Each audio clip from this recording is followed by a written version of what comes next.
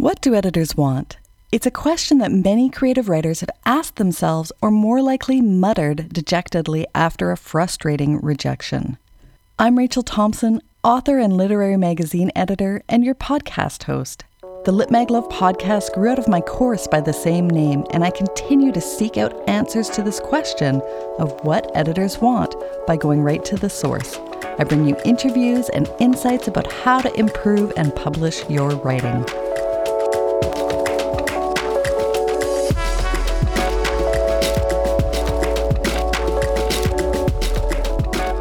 In this episode of Lit Mag Love, a podcast for creative writers who want to publish, I speak with Caroline Knecht, who is editor-in-chief of Whiskey Island. Founded in 1977, Whiskey Island is a non-profit literary journal published by Cleveland State University. They accept submissions of original poetry, fiction, and creative essays during 2 reading periods from August 15th through November 15th and January 15th through April 15th.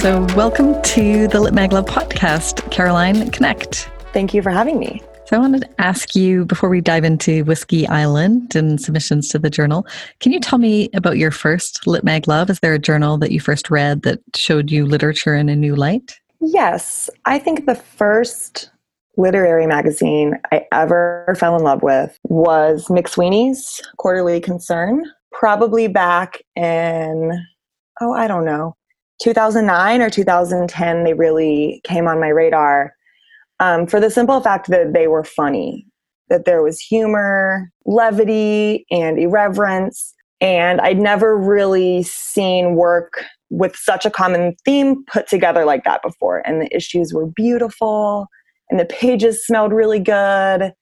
And I loved it right away. And I'm still a reader to this day. I love their web component as well. They always crack me up. I'm a big fan. I love that you really get in there with the scent as well. That's awesome.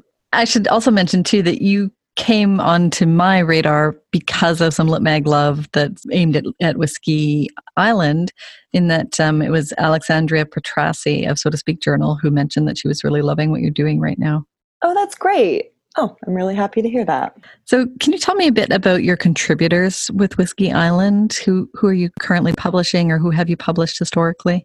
We have published quite a few people we're really proud of. I mean, we're proud of everyone that we put in print, obviously. We've published with Roxane Gay. We've published Steve Almond, Dan Schoen, Stephen Graham Jones, Catherine Wing, all kinds of writers whose name I see in other journals, and that always makes me really happy to hear people's names in other journals and on my literary radar that we've worked with before. And then we publish plenty of people whose names I've never heard of before too. And I think that's just as satisfying. You know, I always like being someone's first time in print is really rewarding.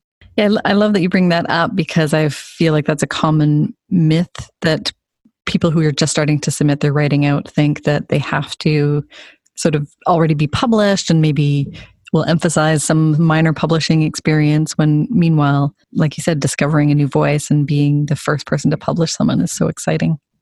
It's really exciting. I am definitely not at all discouraged when I see an author bio that doesn't have any publication record at all. Makes me a little more eager to see what they're doing and to kind of give them a chance and give their work a read. So can you tell me about, you've mentioned a diverse range of writers and in terms of experience and backgrounds too. Do you have specific strategies or practices in place at Whiskey Island to increase the diversity of literary voices in your journal?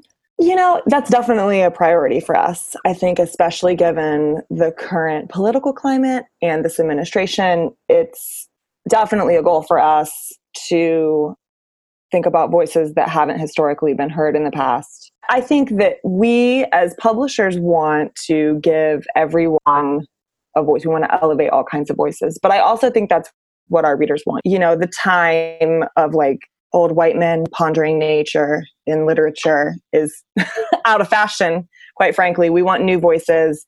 We want to hear about different experiences, and we will always value those, I think, just by giving them a home and letting people who have historically been, whose voices have kind of been pushed to the side or underrepresented, really come through. It's important. And I don't know that we have any particular strategies other than just keeping that in the forefront of our minds and asking ourselves when we're making decisions on acceptances, is this a voice that we typically hear from?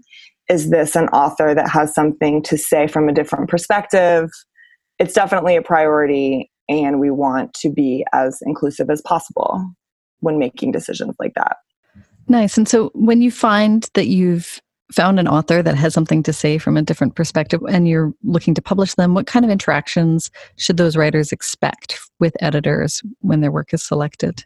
You know, we at Whiskey Island do very little copy editing, if at all. We will accept your piece as it is.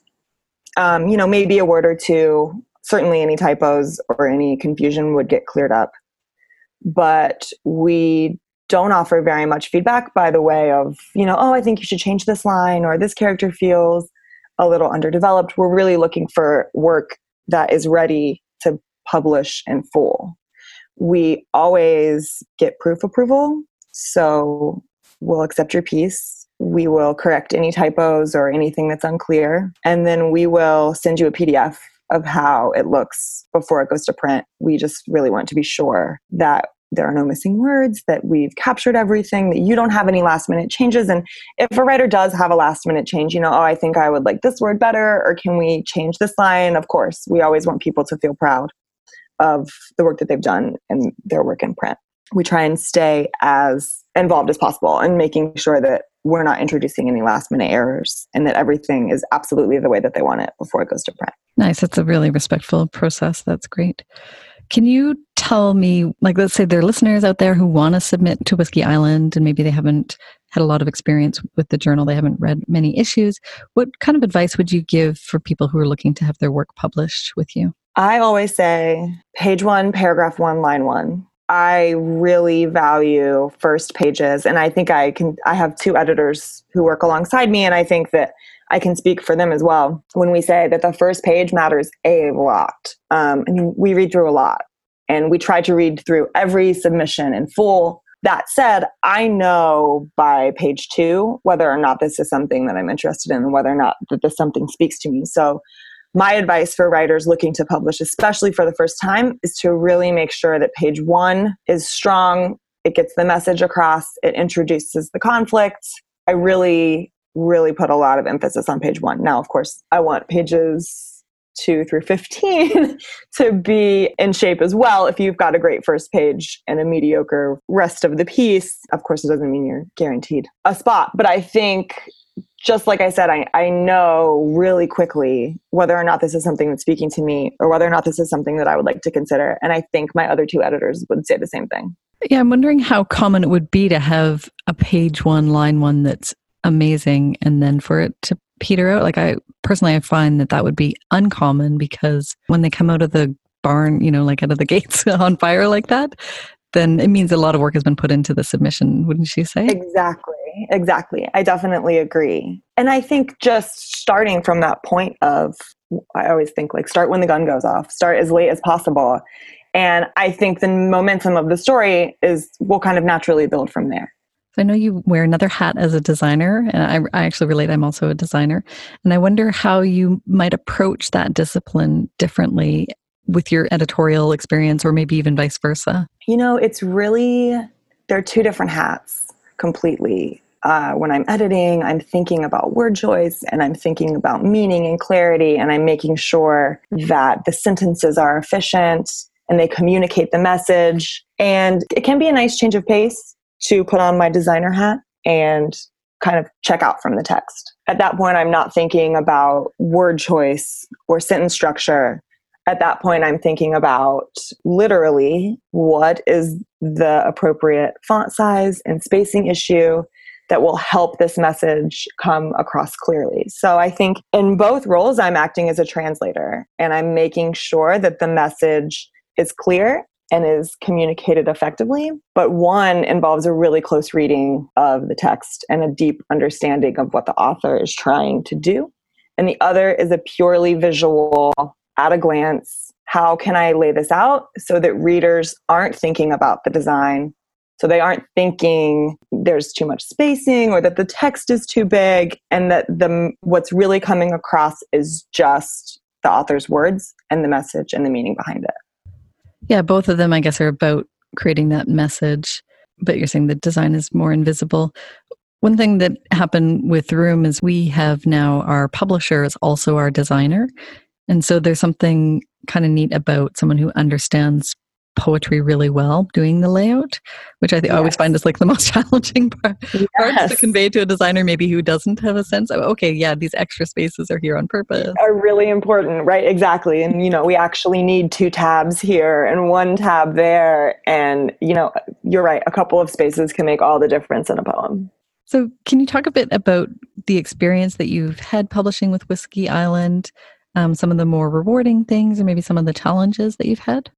Sure. I think the more rewarding aspects are, of course, getting those emails back from authors after acceptances, and they're thrilled, or they say, I love Whiskey Island and I'm honored to be in your magazine, or, oh, this is my first publication. I'm thrilled, and you can feel that energy and that excitement come through.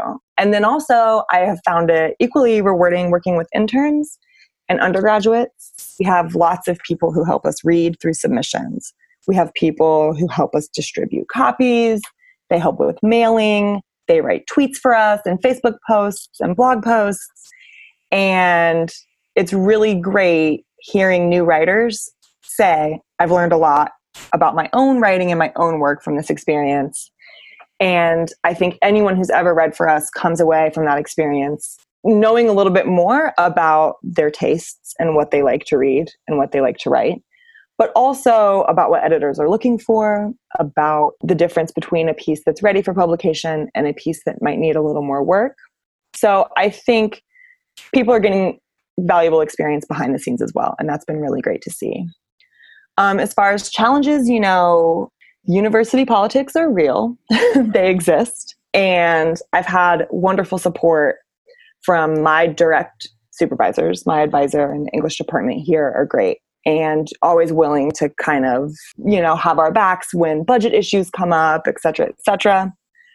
It has been a challenge working with some of the higher ups in a couple, the organization is complex.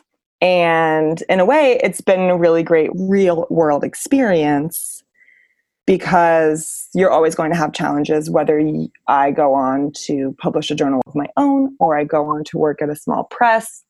Money is always going to be an issue, and you're always going to have to kind of justify your existence and justify, why you need extra money for a matte laminated cover. And I think going through some of those challenges and working with the university and kind of saying, we're here, we're not going away, help us, has been an enriching experience in its own way, even though it has been at times frustrating.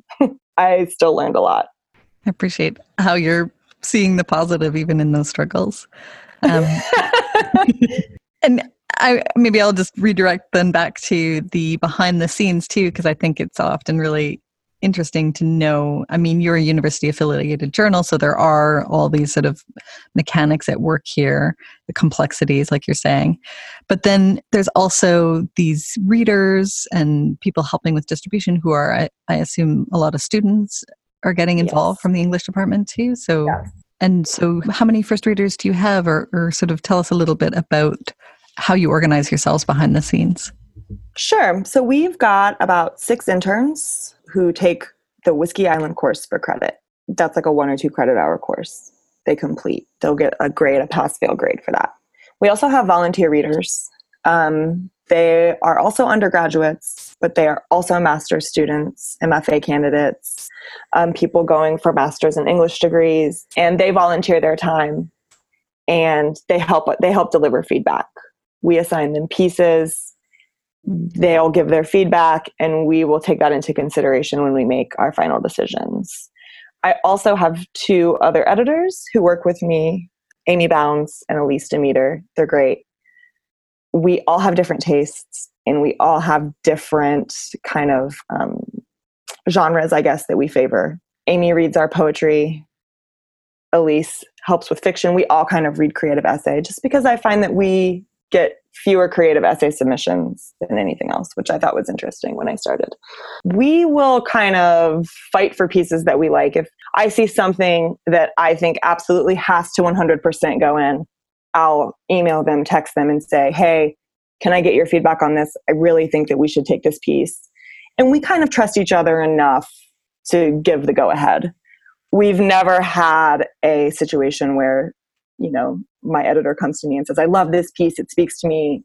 That is enough for me to give it the go-ahead, because I know that if she responded really strongly, that someone else is going to have that same reaction too. So I never want to ignore the fact that someone is like actively fighting to get the submission in print. Like, that's enough for me to know that there's something in that piece that's valuable, and that there's something in that piece that's going to speak to someone somewhere, a reader somewhere. So it's a pretty democratic process, and we respect each other a lot. And even though, we kind of like different things and different genres and different styles, at the end of the day, we all come to an agreement on what's going to get published. And luckily, we work really well together. I have heard what you've said about having a person go to bat on a piece from Shashi Bhatt from Event Magazine, talking about how, someone's willing to really go hard on getting a piece in. And obviously, like, even that divisiveness still means there's something there, like that it's definitely got that readership out there. So that's cool. Exactly. And even if, my editor will come to me and say, we have to take this piece. This is great. I simply must have it, and I'll read the piece, and I think it's fine. It's well written. It's good, but it might not grab me in that same way. But for me, that doesn't mean that it's a no-go. In fact, for me, it's exciting to think about people having different reactions to different pieces, and people being like different levels of engaged. Actually, and the other thing I should mention, and longtime listeners to the podcast, this could almost become a drinking game, ding, ding, ding, when you mentioned that you don't get a lot of creative nonfiction, because it seems like it's like across the board kind of thing. So I think it's a difficult genre to. That's really interesting. Yeah. So I always see, okay, that's an opportunity. If you are writing any CNF, then definitely send it to Whiskey Island. Yeah, and then the good quality CNF is difficult, because often I find at Room too, it's the same case where we get fewer submissions of CNF, but the ones that come in maybe are more straightforward reportage, but we want something that emphasizes the creativity part of CNF. My last question is, what have you learned about writing from editing? Is there anything specific that you can draw on that's maybe changed in your own writing that's based upon what you've learned from editing? Oh, wow. So much. Well, I think structurally and just on a line by line level, keep it short, keep it simple, keep it clear. Just because that's, I think, the kind of prose that I'm drawn to. I don't want to bog a piece down with words, which sounds crazy because that's all a piece is words. I think keeping it simple, keeping it clear, keeping it impactful and still descriptive is probably, like, in my own work, my biggest takeaway. I think also, just like overarchingly, I've read so many good pieces that just don't speak to me, that it kind of taught me rejection doesn't mean that what I'm doing isn't good. A rejection letter, and I've gotten many, doesn't mean that, it's not working. I think it just means that that's not the right fit for that journal. It's not the right fit for that set of editors, and like we were talking earlier about people really going to bat for pieces. I think that once you kind of learn, okay, I'm not writing for every reader. Once you kind of learn who your audience is, who your reader is, you can really kind of like let all of those anxieties about, oh, is my piece good enough? Is this working? Is this not working? All of that kind of falls to the wayside. And I've learned to kind of focus in on one particular type of reader one particular type of writer, someone who I think shares similar tastes, a similar aesthetic, and I know who my reader is and who I'm writing for. And I think just learning that and accepting the fact that like not everyone's going to love your work is really freeing. You know, I always say like, some people don't like Beyonce. Some people don't like the Beatles. And you just have to know who your reader is. And once you kind of know your audience, you can write to them and you can kind of leave behind some of those anxieties about pleasing everyone, because you're never going to be able to please everyone. Yeah, I think that's such sage advice. And actually, it's bringing to mind, I was just talking to some writers earlier today about their writing groups too. And so it's good to know that even before you're sending the work out, that even in your workshop, you're probably going to also hit on people who are not your ideal readers. And so, you know, taking their feedback absolutely is going to be something that you don't want to do. You want to focus on those ideal readers. Sure. And you know, I mean, you know, in workshop scenarios, it's the same thing. I always have, you know, 3 or 4 people whose response I'm really focused in on. And these are my readers. And if they're liking it and if they're thinking that it's working, then I know I'm doing something right. And then, you know, not that I don't value everyone else's feedback, but I just know that in a bookstore, they're not the audience that's going to be picking up my book and flipping through it and reading the back cover. So finding that group of people who are, you know, in your section on your shelf will really benefit you more than worrying about writing something that everyone is just going to fawn over. Because if there's a work out there like that, it doesn't exist. I certainly don't know about it. Yeah, if even the Beatles and Beyonce aren't beloved by everyone. Right. I always love when I can work Beyonce into a literary discussion. It's great. I wish we talked about her more on this podcast. Right. But, you know, I mean, there are people who are just like, I don't get it. I don't understand why people like her or like her music. And I mean, that's ludicrous to me. I think everything that she's done is great. And that was like the lesson. It was like, okay, so I don't have to please everyone. I don't have to worry about being this like quote unquote good writer, because people are always going to have different opinions, and understanding that is really important. Fabulous. Thank you. So what is the best way for writers to connect with you and with Whiskey Island? Right now, it's our Facebook page. We're at Whiskey Island on Facebook. We are also doing a lot of work on our website. I'm hoping to do a lot more over the semester break that's coming up here at the end of the week. So we will have an active website up too. Yeah, by the time this episode airs, it should be, because This is a really newly minted site, right? Yes, it is brand new. And there's a contact form on there as well. And our email address is on there as well. If you'd like to message us, I think Facebook for now is the best way. But you can also find our email address on our website, and that works too. Great. And I'll link from the Lit Mag Love podcast website. We are on Twitter too, but I think Facebook for response time is probably the best way. Well, thank you so much for sharing your Lit Mag Love with us today, Caroline. Thank you so much for having me. It was fun. That was my interview with Caroline Knecht of Whiskey Island. And what did we learn from this interview? What can we glean from her and her editorial experience? The line comes to mind, page 1, paragraph 1, line 1. And she talks about how the first page matters a lot. And she knows by page 2 if it's something that interests her. If page 1 is strong, it will introduce the conflicts in a story or a narrative. And she really wants writers to start when the gun goes off. Start as late as possible, you know, as close to a climax even within a story. And that's something I hear a lot of writers ask me, but what do I really have to? What if it's a slow burn? What if I want to kind of go gently into it? And I think in this case, you really have to understand your very specific audience, which is Lit Mag editors who are reading a lot of work. You might be able to get away with a slow burn start later on in your writing career when you've built trust with an editor. But at this point, it's like an introduction, and you're really going to have to nail it the very first line. Caroline Knecht also talked about how reading for journals can be really informative about your own writing, and I totally agree. When I started reading for Room Magazine, it really told me a lot about my own writing. I think every writer who's starting out should really have that experience of reading what are essentially their peers, the other people who are submitting to Lit Mags. So I encourage you to find an opportunity to do that if you have the chance. Another thing we learned from her is about how people have different reactions to different pieces. She took that to mean for herself that rejection doesn't mean something's not working. It's just not the right fit for that journal, that individual. And once she learned that she's not writing for every reader, she can let go of a lot of anxieties. And I think those are sage words for every writer. She knows who her reader is and who she's writing for.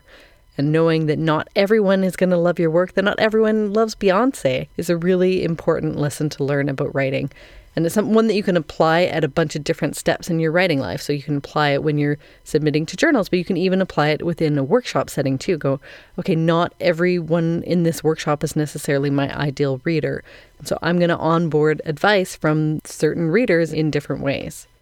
Lit Mag Love is co-presented by Room Magazine, literature, art, and feminism since 1975, and the Lit Mag Love course, an online course to get smart, fearless, and published with lots of help from me.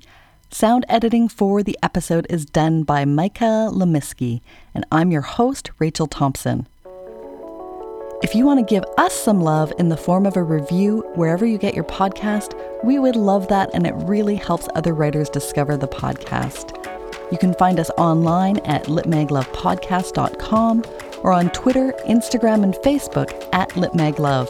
Thanks for writing and reading literature, and thanks for listening to Lit Mag Love.